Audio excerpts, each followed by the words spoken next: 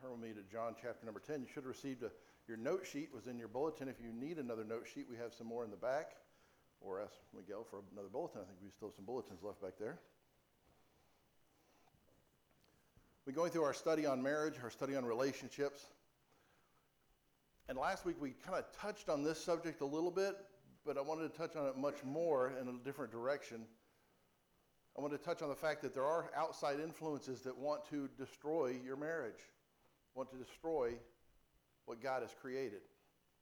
Since the very beginning, Satan has had a goal, and that goal isn't to come and indwell people. That goal isn't to come and influence people. That goal is simply to destroy God's creation.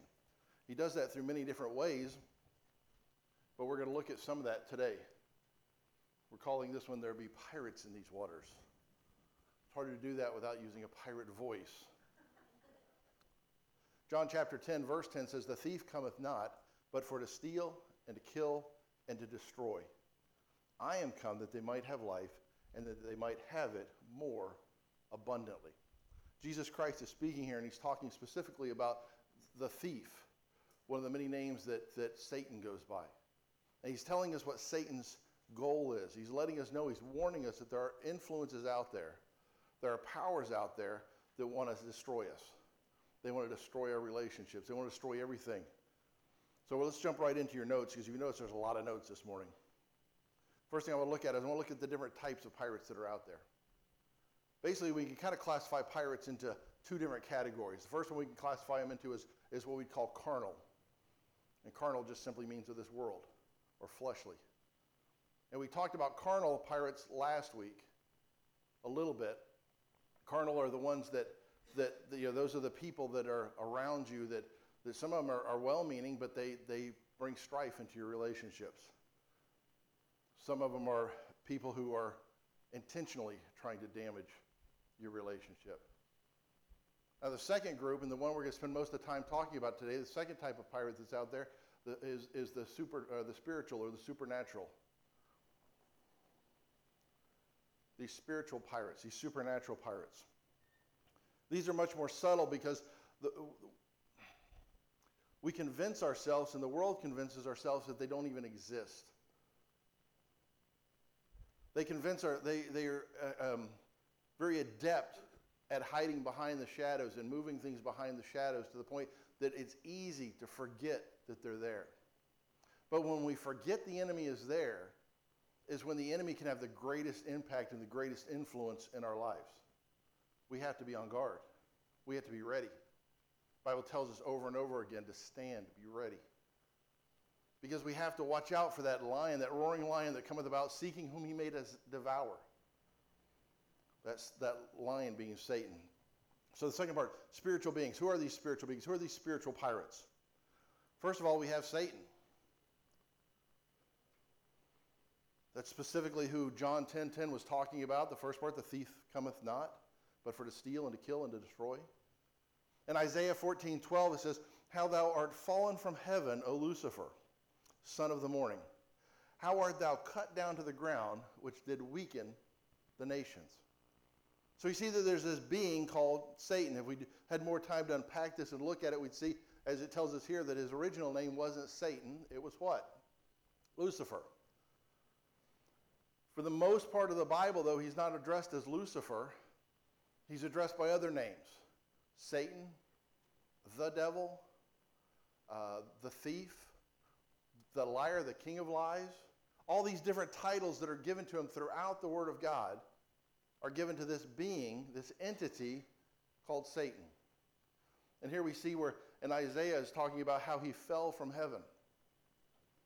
Now the Bible is a little, not completely clear on it, but it would appear that there were three archangels in heaven. Those three archangels being Michael, Gabriel, and Lucifer. And Lucifer was the most beautiful of the angels. He was, the Bible talks about how beautiful he was and how powerful he was. And it got to the point where he felt that he was as powerful, if not more powerful, than the God that created him. And we see where he tried to usurp God's authority, where he began to think that he could do a better job at running things than what God could do. And when that pride was found inside of him, when that rebellion was found inside of him, he was cast out of heaven. And we look back and we think, how delusional, how demented would Satan have to be, would Lucifer have to be to think that he could do a better job at running things than God? But if we turn that mirror around on ourselves, how many of us, many times in our life, have basically said the same thing? God, I know more about my life than you do. I can make better decisions about me than what you can.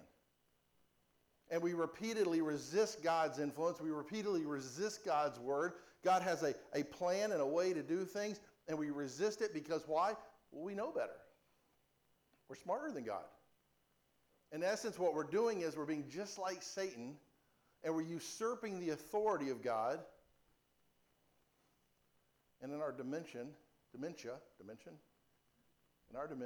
we begin to tell God and believe ourselves that we're better at running our lives than what he is. You don't have to examine yourself very hard to find periods of time in your life where you're doing that. Many of us are doing that today. God says, do this. Well, God, I know that your word says this, but this just seems to make more sense. This seems to be more palatable. This will be more receptive to my friends and my family.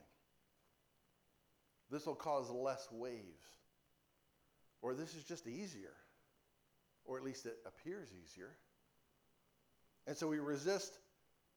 And in essence, when we do that, we're kind of following Satan. At least we're following his example, if nothing else. Let's look at that second group. That second group of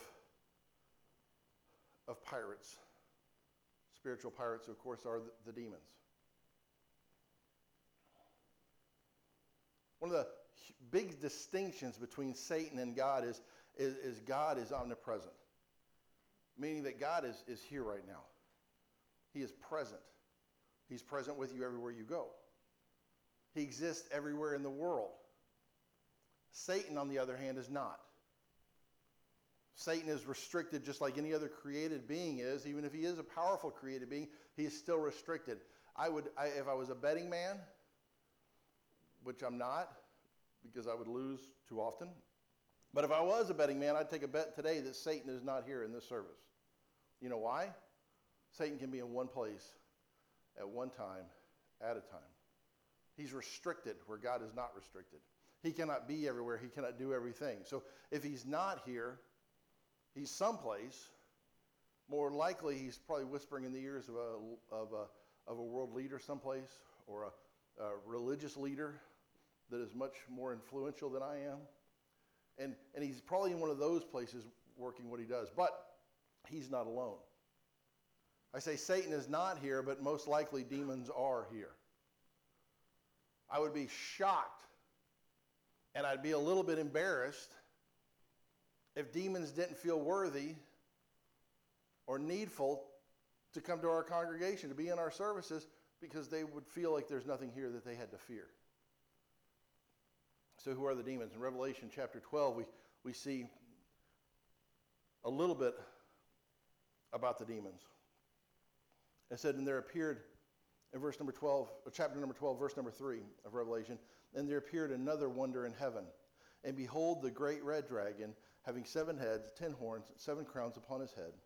And his tail drew with the third part of the stars of heaven, and did cast them to the earth. And the dragon stood before the woman, which was ready to be delivered, for to devour her child as soon as it was born. And she brought forth a man-child, who was to rule all the nations with a rod of iron. And her child was caught up into God, into his throne. And the woman fled into the wilderness, where she hath a place prepared of God, that they should feed her there 1,260 days. And there was war in heaven. Michael and his angels fought against the dragon, and the dragon fought against his angels, and prevailed not, neither was there a place found any more in heaven. And the great dragon was cast out, that old serpent called the devil and Satan, which deceiveth the whole world. He was cast out into the earth, and his angels were cast out with him. So we see kind of the initiation. You have to understand something about the book of Revelation. We did a verse-by-verse study through the book of Revelation. It took us over 2 years, about 2.5 years to go verse by verse. It's very heady, very weighty, and I'll be honest with you, at going through it verse by verse over 2 years, it felt like we were rushing. Every time I'd be like, man, there's more there, because it's such a deep book of the Bible. But it's one of those books of the Bible that not only talks about things to come, which we really like to hear about the things to come, it also talks about time right now. And it also talks about time that took place thousands of years ago. And the account that we're seeing right here isn't something that's happening today or tomorrow. This is something that happened already in heaven. And John is being able to have this vision, be able to see this picture that's taking place. And it's the time when Satan was cast out of heaven and his angels were. The stars of heaven that it talks about here are the angels that were cast out. And so we know that a third of the angels followed Satan as opposed to following God. What their motivation was at that point, we don't know. But for some reason, a third of the angels felt that they needed to align themselves with Satan. So this is good news, this is bad news. One, it's bad news because that lets us know, even though we don't know how many angels there are, the Bible at one point tells us that they're innumerable. We don't know how many angels there were, but we know there's a third less. And we know that a third of a great quantity is still going to be what? A great quantity. So there's lots of demons of various sorts. The good news is that since a third came out, that not only is God stronger than Satan by far, but for every demon that walks on the earth, there's 2 angels. Praise God. That should give us some comfort. So the demons were cast out.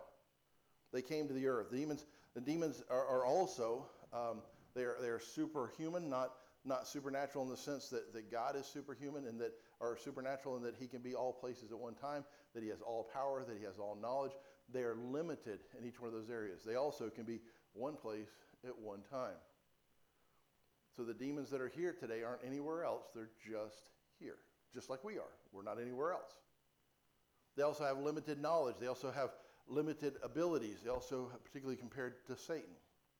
But compared to us, their knowledge and their abilities would seem much greater. We see in the Bible where angels have the abilities to be able to cause blindness, to be able to destroy cities, to be able to do many, many things that we don't have that ability to do. And we see these things translating into demons. Throughout the Word of God, particularly in the New Testament, or particularly when Jesus was here on the earth, we see many interactions between him and demons. I don't want to go down too many rabbit trails as we go through this, but I just want to kind of give you an idea as to the players that we're dealing with here. It's important that we understand. It's important that we know. We don't have to understand everything about them, but we need to recognize the fact that they exist. Because many of the things that we attribute to natural causes in this world may very well be demonic. Many of the things that we attribute to mental illness and medical problems may very well be demonic. I'm not saying that all mental illness is demonic. Don't try and misquote me on that. But I believe a substantial portion of it is. And that's why so often we see where medications and therapies fail in people, because medications and therapies don't have any control in the supernatural. We have to understand that our battles, the Bible tells us our battles in the supernatural realm, not in the physical realm. And too often I see Christians who want to try and confront Satan and confront the devil and do all these things on the physical plane, and that's not where the battle's waged. It feels like it because that's where we feel the impact of it, because that's where we live. We understand that our battles are won through prayer and through fasting and through obedience to God. It's where our battles are won. So let's look at some of these defenses. How do we defend ourselves against spiritual pirates? Well, the very first thing we need to do is we need to be sealed by the Holy Spirit. 2 Corinthians 1:21 and 22 says, "Now he who establisheth us with you in Christ and hath anointed us is God, who hath also sealed us and given us the earnest of the Spirit in our hearts." There was a picture that played out in the Old Testament during the time of Noah. The whole situation with Noah and the ark and the flood is all a picture of salvation. And we see something very interesting that took place with Noah. God had Noah build this huge ark, the likes of which had never been seen. Now, boats weren't unusual back then. People had boats. And what they would do is when they would build a boat, since they're made out of wood, and if you take wood and just put wood in the water, what does it slowly do? It swells up, it absorbs the wood, right? Or it absorbs the water. And it'll swell, it'll buckle, it'll start to break down, and it'll allow water to get inside of the boat. And so what they would do is they would pitch it on the outside. In other words, they would seal it on the outside. They would take pitch, and that kept anything that was outside from getting in. Interesting thing, if you read the story of how God told Noah to create the ark, he told him to seal it on the outside and on the inside, which makes zero sense for a boat. There's no benefit to that. It doesn't float better. It doesn't keep water out better by pitching it on the inside. God was painting a picture. He was painting the picture of our sealing. That when we receive the Holy Spirit, that we are sealed on the outside and on the inside. There's nothing outside that gets into us. There's nothing inside that can get out of us. It's a picture not only of our eternal security, but it's also a picture of our protection from supernatural forces. Now, if you've accepted Jesus Christ as your Savior, you have been sealed. You have been pitched on the inside and on the out. That is something that happens. That's what 2 Corinthians is telling us there. He says, who has sealed us and given us the earnest of the Spirit in our hearts. The Holy Spirit, one of the Holy Spirit's jobs is to seal us. So what that does when we're sealed is that protects us from any indwelling of these spirits. In other words, if you've accepted Christ as your Savior, you've been sealed, and a demon cannot possess you. Well, that should give you a little bit of comfort, right? The problem is that we need to go a little bit further than that. Because just because a demon can't possess me doesn't mean a demon can't influence me. Right? I'm going to embarrass Dave. Your wife, and literally, I mean, she may feel like it sometimes, but she can't possess you, but I'll bet she influences you. Yes, there we go. Right? And rightfully so. Husbands are supposed to influence their wives. Wives are supposed to influence their husbands. That's kind of the point of it. We're supposed to influence each other and build each other up, make each other better, right? And so we should influence. But we can't control the other person, can we? Emily, you can't get in Zach's head and tell him what to do, can you? But I bet you're real good at influencing him. Yeah, nudge, nudge, nudge. Zach just sits there and says, yes, ma'am. Yes, ma'am. And this is what demons can do to us, where they can't indwell us, they can't come inside of us, but they can still influence us. They can still change the circumstances around us. You see, each one of us has because of our carnal nature, we have a natural propensity to certain types of sins. And sometimes it's difficult for me to understand or empathize with other people's sins because I don't see the desire there. Like I have no desire to take drugs. It's just not there. You know, but other people, that's what they think about. That's what's on their mind. And so it's difficult for me to understand because if somebody gave me drugs, I'd be like, well, I don't even know what to do with these. I'd end up throwing them away or flushing them down the toilet or something because they mean nothing. Whereas if they were given to other people, they would cause their life to drastically change. I say that to say this, because the demons are there and because the demons are subtle, the demons know what your weak sin is. Nobody's going to tempt me with drugs, or no demon is going to tempt me with drugs because that's a waste of time. But they're going to know where that soft spot is in my armor, and that's where they're going to tempt me. And they know where your soft spot in your armor is, and that's where they're going to tempt you. My temptations are different than your temptations. Keep in mind, anything that Satan means for evil, God can use for good, though. But know that they have nothing else to do but watch you. And they watch you. They can't get in your head. They can't read your mind. They can't see your thoughts the way God can, but they can watch you. So when they're watching you, what are they seeing? How long would somebody have to watch you before they knew what your vice was? Particularly when you think you're all alone. How long would it take them? So we need to be conscious of this. We need to be sealed, but we need to also, getting to the second one, we need to stop encouraging them. We need to stop encouraging them.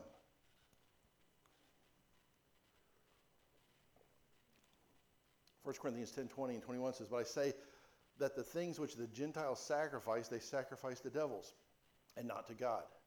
And I would not that you should have fellowship with devils. You cannot drink the cup of the Lord and the cup of devils. You cannot partake of the Lord's table and of the table of devils. We see that here he's talking to the church at Corinth, and he's telling them there needs to be a line. You can't worship God and worship devils. And they're probably thinking to themselves, well, we don't go to devil church. We come to God's church. But we have a tendency in our society to incorporate things of the occult into our society. We have a tendency of bringing them into our homes and bringing them into our lives, having them on Facebook and other places, and we bring those things in, and then we wonder why demonic activity gets so strong around us. You can go to Walmart and buy a Ouija board, and people say, oh, it's just a game. It's not just a game. It is designed for something. And when we allow that into our house, we are inviting and we are encouraging demonic activity. You know, when we first moved out here, we knew the garbage was coming early in the morning, so we started putting our garbage cans out at night, the night before. We put our garbage cans out the night before, then we'd get up in the morning, and you know what we'd find out by the road? Our trash all over the road. Because the dogs around here and the raccoons around here, they know all they got to do is travel down the road, and when they see a can, there's something good in that can. Just simply by moving that can up by the house, didn't you have to secure it? It stopped. Because the dogs weren't looking by the house, the dogs and the raccoons were looking out by the road. And in essence, by putting the food out there, we were encouraging their bad behavior. We were encouraging them to inconvenience us. We were encouraging them to spread trash all around our road and all around our house because we were encouraging them. If you've lived anywhere where bears are prevalent, they tell you, if you want to avoid bears, keep your garage doors closed, keep your doors closed, and keep your garbage secured. They even make special cans for that because the bears are looking for food. And we don't want to encourage the bears. We don't want to encourage the dogs. And we don't want to encourage the demons. We need to keep those things far away from us. We need to keep them at more than an arm's length away from us and not allow anything demonic in our houses and around our kids and around our hearts. We need to stop encouraging them. How do we encourage them? By involving ourselves in anything of the occult. Astrology. Horoscopes. You say, oh, those are just fun little games. No, they're based in the occult. They're based in the occult. It kind of leads us to our next point, which is stop minimizing them. Stop minimizing them. Deuteronomy 18:9-12 says, when thou art come into the land which the Lord thy God gave thee, thou shalt not learn to do after the abominations of those nations. There shall not be found among you anyone that maketh his son or daughter to pass through the fire, or that useth divination, or an observer of times, or an enchanter, or a witch, or a charmer, or a consulter with familiar spirits, or a wizard, or a necromancer. For all that do these things are an abomination unto the Lord. And because of these abominations, the Lord thy God doth drive them out from before thee. So here he's telling them, as you conquer these lands, you're not killing everybody, so the people are going to be there, but you're conquering the armies. You're moving into these lands that I gave you that were taken from you. As you take them back over, there's going to be people there, and these people are worshiping things they shouldn't be worshiping. And as we live our lives in this world, we're going to come across people who are worshiping things that we shouldn't be worshiping. And the tendency was for them, and the tendency was for us to say, okay, I know God, but there's no harm in a little Harry Potter. Or I know God, and there's no harm in having a dream catcher in my house. And what we're doing is we're minimizing these things that God has called an abomination. I had somebody tell me that, one time about Harry Potter, they're like, well, I let my son read Harry Potter because it's the only thing he'll read. And I want him to read, so it's better because he reads. I said, well, get him a Playboy. He'll read that too. But that's not going to make him better, is it? And they're like, well, I would never do that. Well, you're doing more damage to your son with Harry Potter than you are with a Playboy. At least the same. We're taking something, and children's programming is horrible today at taking things that where they take things that are occultic and make them to where they seem okay. They minimize it. They even make them out to be heroes in many of the cartoons and children's programming today. And we need to understand that this is called an abomination. And we should have no part in these things. We need to stop minimizing them and recognize them for what they are and keep them away from us and keep them away from our families. Now, I'm not saying go pick at Walmart or go pick anything like that, because that's not what the Bible tells us to do. The Bible says guard ourselves, guard our families. And that's what we need to do. You know, if Christians would start living like Christians, businesses would change very, very quickly. Because businesses aren't in business to provide a moral compass for our communities. Businesses like Walmart and Target and all these other businesses, they're in business to provide people with what they want and make money on it. I mean, it's a pretty simple business plan. You want a Ouija board? We'll sell you a Ouija board. Nobody wants Ouija boards? Okay, we're not selling Ouija boards. And they will provide whatever it is the market wants, because they don't want a store full of stuff that nobody wants. They want to turn that stuff over. And they're constantly evaluating, constantly looking at everything is computerized. I used to be a manager with Target. And we had a buyer. I don't know who it was, but there was a buyer that something was wrong with him or her. And we received in one year a whole new line of clothing for, underclothing for little girls. And it was all modeled off of the Victoria's Secret type of stuff for grown-up girls. It was like high thigh, that was at the French cut or something. It comes way up high. The thongs, see-throughs. And this wasn't for like teenage girls, which would be bad enough. This was like for girls like Harper's age. And it's like, why would we want a 5, 6, 7-year-old girl wearing these things? And you know, we had this whole big area, and everybody's like, what just happened? And some store managers are like, no, we're not selling these. We're not even putting these on our floor. And there was a pushback, but you know where in Target was vehement. These were going to be put out. These were going to happen. But do you know what ended up happening? The customers got upset. And the customer said, we are not buying these. And they didn't sell. And when they didn't sell, they all got shipped back. You see, because it's not about trying to impose our will upon other people or anything like that. It's simply sticking to the Word of God. And businesses will provide and not provide the right things. I mean, it's really not rocket science.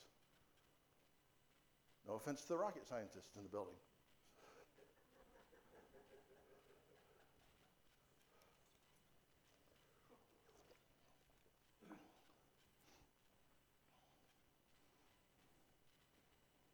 How did rocket scientists become, we use that as like the upper echelon. Think about that for a minute. Basically, they're just lighting off an explosion and controlling it.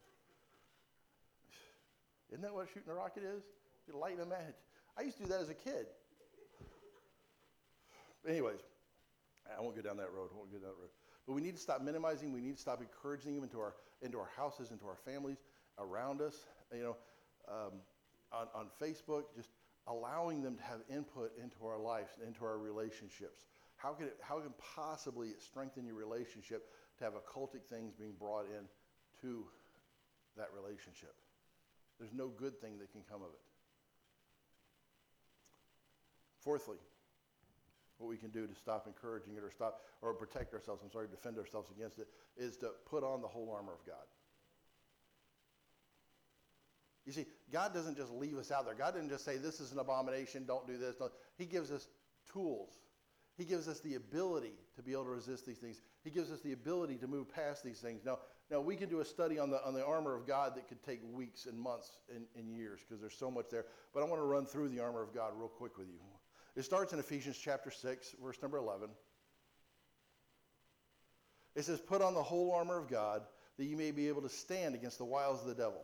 For we wrestle not against flesh and blood, but against principalities, against powers, against the rulers of the darkness of this world, against spiritual wickedness in high places.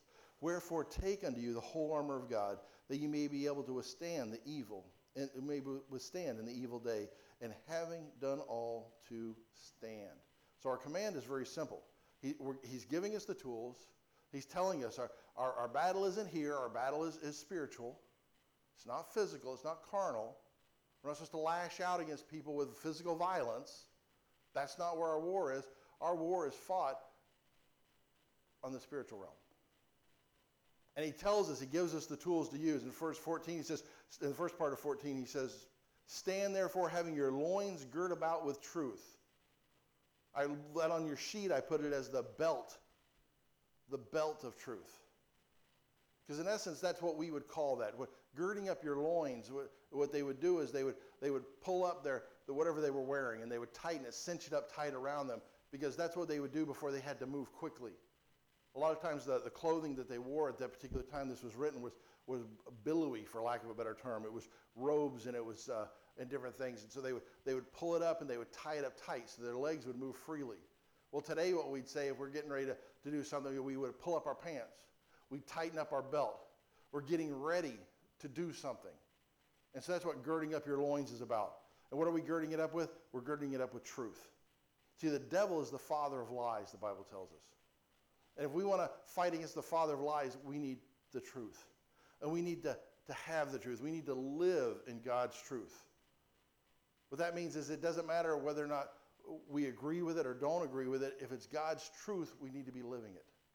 And we need to be praying for understanding as to why, God, is this your truth? He may answer, he may not answer. But we need to have the truth. The only way we know the truth is to study the truth. God gave us his word, 66 individual books full of his truth. But most Americans, most Christians in America, don't take the time to read it. It's kind of hard to gird up your loins. It's kind of hard to tighten up your belt when you're not wearing one. Right? And we don't read our Bibles, and we don't study his truth. We really don't have a belt to tighten. So we're stuck right there at that first spot. The second one, or B, I think it is on your sheet, is the breastplate of righteousness. The breastplate of righteousness. That's the second half of verse number 14. The breastplate of righteousness. It says, and having on the breastplate of righteousness. Now, understand our righteousness, the Bible tells us, is as filthy rags. So it's not our righteousness we're putting on, it's his righteousness we're putting on. Because our righteousness isn't any good. What is righteousness? How do we get that righteousness in our lives? Mainly through moral obedience. By taking the things of the Word of God and applying them into our lives. By putting them in and following them. We spent a good portion of last year talking about different disciplines of the Bible. We went through sacrifice. We went through fasting. We went through meditation. We went through prayer. We went through Bible reading and studying. All these different things that God has called us to do. And as Christians, as we do those things, we are putting on that breastplate of righteousness. And the interesting thing about the breastplate, when we're looking at this, think of the armor that a soldier would have worn back then. What does the breastplate defend? The heart, the lungs, all the organs, the critical organs. You can take a hit in a lot of places on your body and walk away. It's just a flesh wound, right? The old Monty Python skit. Most of you probably haven't seen that, but Google that. It's just, if you don't like English humor, you're not going to like it, but I like it. But anyways, it's just a flesh wound if it's on the arm or on the leg or someplace like that. But a wound here. A wound here can be deadly. Can be debilitating. How many of you had firearm training? A couple of you? Several of you in the military, right? Justin, they teach you in the military that when you're going to shoot somebody, you aim for the leg, right? Like on TV? You shoot the gun out of their hand, right? That's right? No? Where do they teach you to shoot? Center mass. Center mass. I remember when I was training with the Department of Corrections, they trained us to fire twice and to fire both into center mass. And it became habit. It became routine. You'd see the guys at the range, and they'd always pop two at a time. And it was center mass, center mass, center mass. Why? Because that's where you can stop somebody. That's where you can kill somebody, or you can take them off their feet. You can debilitate them. And the great thing about center mass is that even if you miss center mass and you get off 6 inches one way or the other, you're still hitting something pretty important. So that breastplate of righteousness is to protect that. It guards our organs. Most importantly, it guards our heart. And in a spiritual sense, we need our hearts guarded. How many of you have ever felt discouraged or depressed? Maybe it's because the breastplate of righteousness isn't there. It's not it's not there, and we're not guarding our hearts the way we need to. Then we have the gospel of peace. The gospel of peace. Verse 15, and your feet shod with the preparation of the gospel of peace. Let's talk about our feet being shod. This is our shoes, our sandals, whatever we're wearing on our feet. Our feet are shod with the preparation of the gospel of peace. We need to have peace in our lives. And the gospel gives that to us. See, the gospel isn't just about salvation. The gospel enables us to be able to take our worries and leave them at the foot of the cross. We can't have peace in our lives when our life is full of worry. You wake up in the middle of the night worrying about things, take it to the foot of the cross. Immediately give it right back to Jesus Christ. Because whatever it is that's worrying you, you probably don't have a lot of control over. And how foolish is it for us to worry and grieve and stress over things that we really don't control, when we have a Father who does control it and is waiting for us to boldly walk into his throne room and put him down. But we have to really put him down.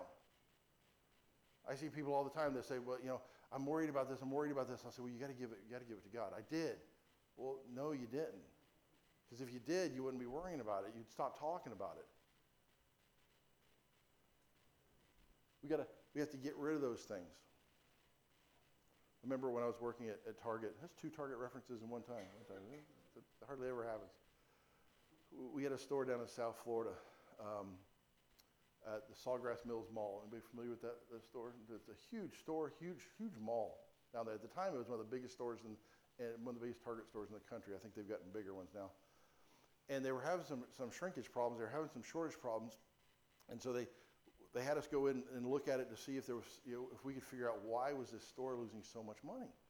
Because they had state-of-the-art, surveillance systems. They had teams out there that were catching shoplifters and stopping employee theft and all this, and they couldn't find it. And so what we ended up doing is we started analyzing and looking over the books and all. And one of the things, what we would do in those situations is we would look for things that were out of the ordinary, things that were different. And we identified that the soda machines in the employee break room were losing money. How does a soda machine lose money? They put 5-cent sodas in there and sell them for $1. How does it lose money? It's got to make money. And so the store manager there and other people were like, well, that's not that much. That's a few $100s. Don't worry about that. We've lost tens of thousands over here. We need to worry about this. But we went ahead and we focused in on those soda machines. What we found out, we put up a camera, because there was no cameras in the break room. We put up a camera just to watch, see what was going on. We see the guy, he comes in, he loads it up, takes the money out, everything looks right, it's all counted, takes it right into the cash office where everything looks fine. We kept watching. What we found out was that the overnight crew was coming in, and when they would buy their sodas, they had made a special $1 bill. And they took a $1 bill. I'm going to teach everybody how to steal. They took a $1 bill, and they put packing tape on it. And so it made, instead of a little $1 bill, it made like a long strip. And they would feed it into the machine, and as soon as the machine would make that sound that it registered the $1, they'd snatch it back out. And not only would they get their soda, they'd get change back. And the whole team would line up, and they'd pass this $1 bill from one person to one person to one person. They were all stealing on that crew. So I sit down with these people, we sit down with them, and we start talking about it, and guess what? Shockingly, this wasn't all they were stealing. They were stealing all kinds of stuff out the back door and everywhere else. My point is that that $1 bill is a lot like our worry, where we say we give it to God, but then at the last second, what do? We snatch it back. Sometimes worry becomes comfortable, and we want to hold on to it. We need to be shod with the gospel of peace. When we are tied down with worry, we become ineffective for God's kingdom. Because our time and our mind and all of our effort is all spent on the worry and not on the peace. The next one, the shield of faith.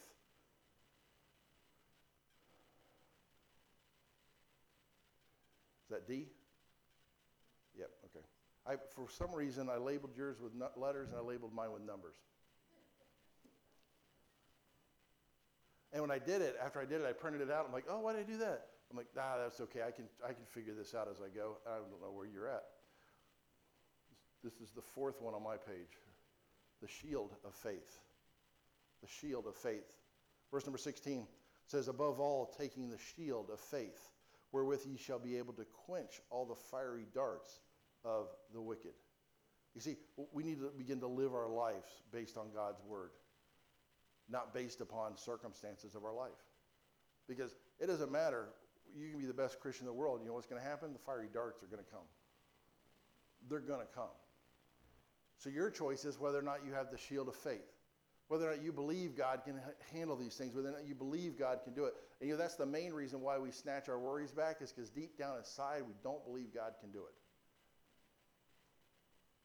We need that faith. I encourage people to keep a prayer journal, particularly new Christians. Keep a prayer journal about the things you're praying about. And when God answers those prayers, make a notation that he answered them.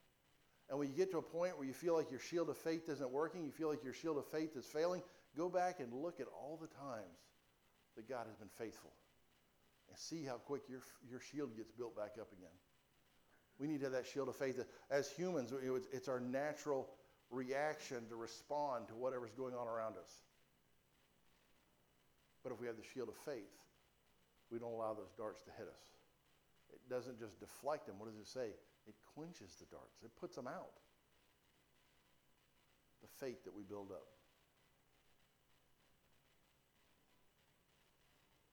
The next one, the helmet of salvation. Verse 17, the first part of verse 17 says, and take the helmet of salvation. What does a helmet do? It protects the head. You know, we talked about protecting the heart, but you know what? The heart doesn't work real good if the head's gone. Although I saw a chicken yesterday that didn't have a head and it lived for like 15 months. That's just crazy. Nothing to do with our sermon. Just happened to see that yesterday. It popped in my head. We need to protect our heads. Because the way to our hearts is through our head. Satan will put things in our mind. He'll put people around us. They'll say, well, yeah, we know what the Bible says, but this is more important. Or this is better. Or that's silly. Don't worry about that. And he puts these things in our heads and we start thinking about them and say, yeah, that is kind of silly. Yeah. And so does it even matter? And we start thinking these things, we start dwelling on these things, and pretty soon, even though our heart is protected from the outside, through our head, our heart starts to get damaged. We need to protect our heads. The head controls the body. Our minds are a battlefield. Faith is the key to winning the battle. The rest of verse number 17 says, and the sword of the Spirit, which is the word of God. We need to have the sword of the Spirit. The sword of the Spirit. Interesting thing about swords in that day and even today. I'll tell you my experience with swords. I grew up and I used to love Zorro. Anybody like Zorro? Am I the only one? Zorro, he's like the coolest dude. You know, I didn't mind John Wayne and some of the other guys in the Westerns, but Zorro, I mean, you know, he always had something, you know, he was quick-witted, always had something to say. The women liked him. You know, he could almost fly when he'd jump over things, and he had the cool sword, right? The sword and the whip. He was known for his sword. And he was the best swordsman. There was nobody better than him. And I used to love watching those things and imagining, you know, that I was that swordsman. I was the best swordsman. But if you notice what happens with a swordsman, most of the time when they're in a sword fight, they're just hitting each other's swords.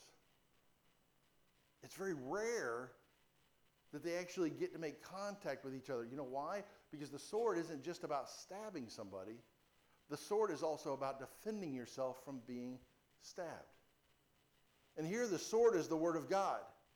Too many Christians use the Word of God as a club to beat people with. But the sword should be used more often to defend ourselves. and to protect ourselves. There are times where it needs to be used as an offensive weapon. It is a sword.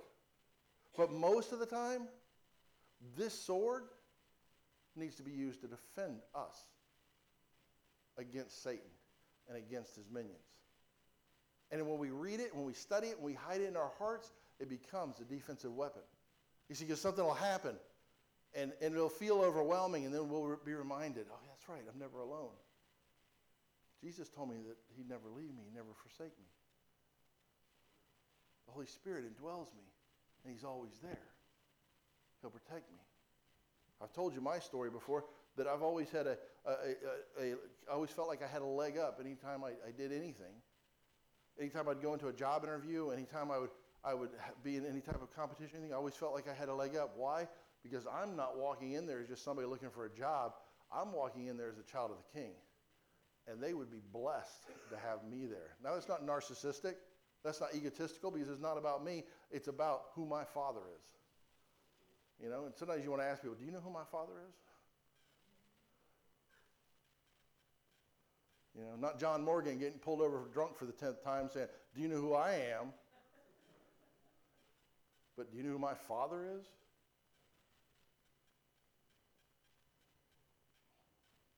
John Morgan's going to sue me now. They come and take our computers. I know when I've been working too hard and haven't been getting enough rest. I went into Wawa's down here one day, and then it was towards the end of the day, and I was beat. I'm tired. I'm going in there to get a soda. I don't remember what it was, soda or probably a Monster. I don't know what it was. Going in there to get something, and guy stops, looks at me. He's like, "You're the guy from the commercials." I'm like, "What?" "Yeah, the For the People guy." I'm like, "Oh, do I look that bad?" I just turned around, went home, took a nap. It's motivated me to lose weight. It's just horrible. Yeah, he's definitely suing me.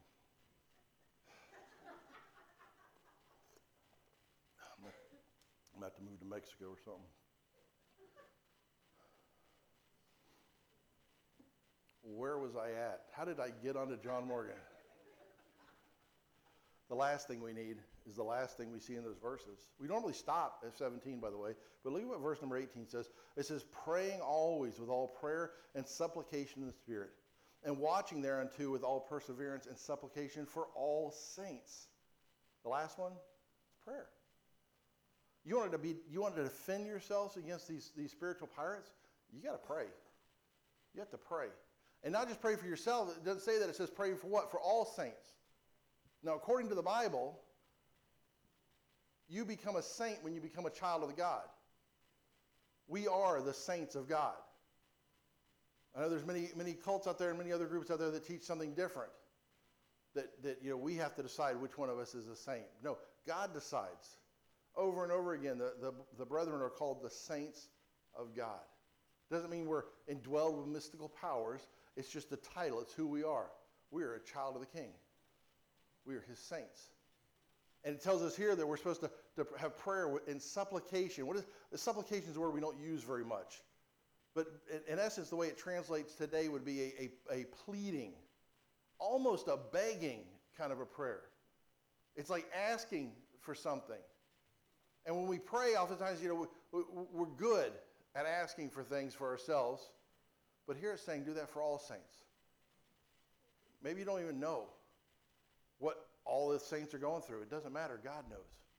He just tells us to pray. We're changing things up a little bit on Wednesday night in our prayer time. And what we're going to be doing is we're going to be taking little bite-sized pieces every Wednesday on studying about prayer as it was done in the Bible. Making our prayers more God-centered and less man-centered.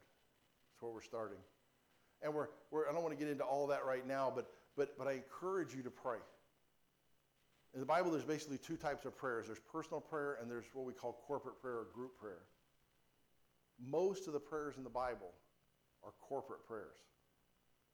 And some of you are like, well, no, I don't want to come and pray, and I won't pray in public because the Bible warns us against praying in public. Understand, almost every time Jesus prayed, it was in public. It's not where the prayer is said that's as important as what's in the person's heart. You see, because Jesus never prayed with that prayer of, look at me, look at me. But he prayed in public. Matter of fact, the example that he gave us the example prayer, we call it the Our Father, right? You notice it doesn't say my Father. You know why it doesn't say my Father? It says Our Father, because they were to pray it together. It was a corporate prayer for the church. Not that exact prayer. That was our example. Of course, you guys know that. And so on Wednesday nights, what we're doing is we're taking bite-sized pieces of the gospel, of the Word of God, to help all of us pray better. And then we pray. We take time every Wednesday to pray. And sometimes we know details about what's going on, and sometimes we don't know details. And it doesn't matter, because God knows all the details. You know, if somebody just says, hey, pray for me. Okay. For what? It doesn't matter. Just pray for me, because God knows. Matter of fact, God knows better than I know what's going on in my life. How weird is that? That's the God we serve. He has such intimate knowledge of us that sometimes when I'm going through something, I'm not really going through what I even think I'm going through. I'm going through something completely different. But in my mind, it's this, but God knows it's actually this. And so when I pray, I don't pray, God, take care of this. I pray, God, your will be done. So he takes care of this, and guess what? That goes away. Because he's actually praying the problem, or praying to fix the problem.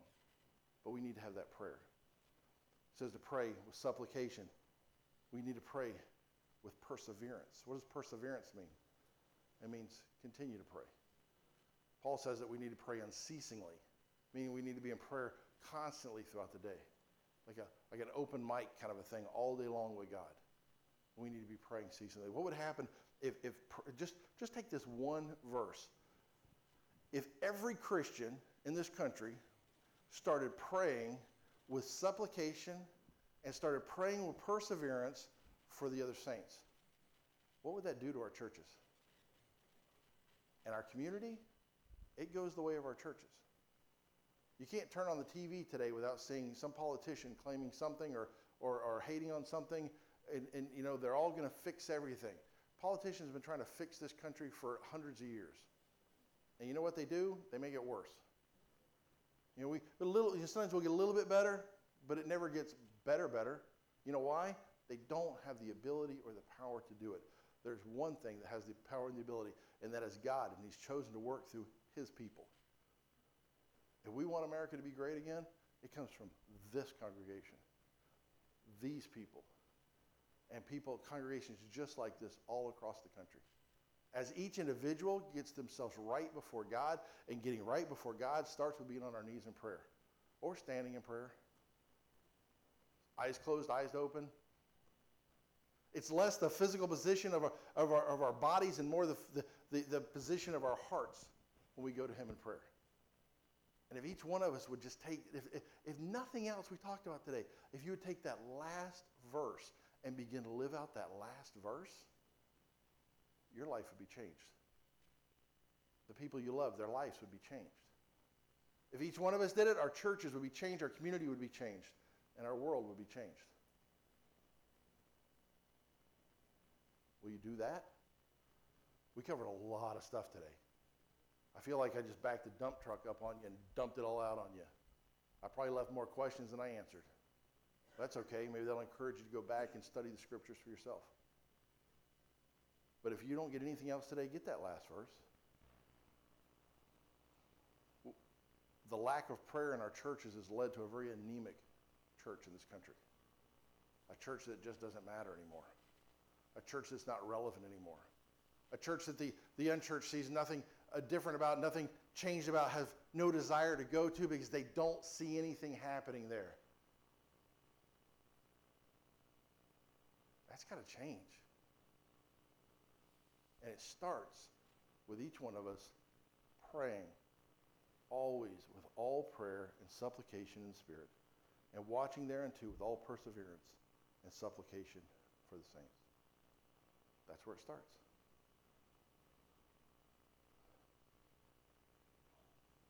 I guess technically it starts with before you become a saint. Before you accept Jesus Christ as your Savior. Before you've even been sealed by the Holy Ghost. You see, each one of us is individually accountable before God. Each one of us has to make a choice. Jesus Christ said, I am the way, the truth, and the light. No man cometh unto the Father but by me.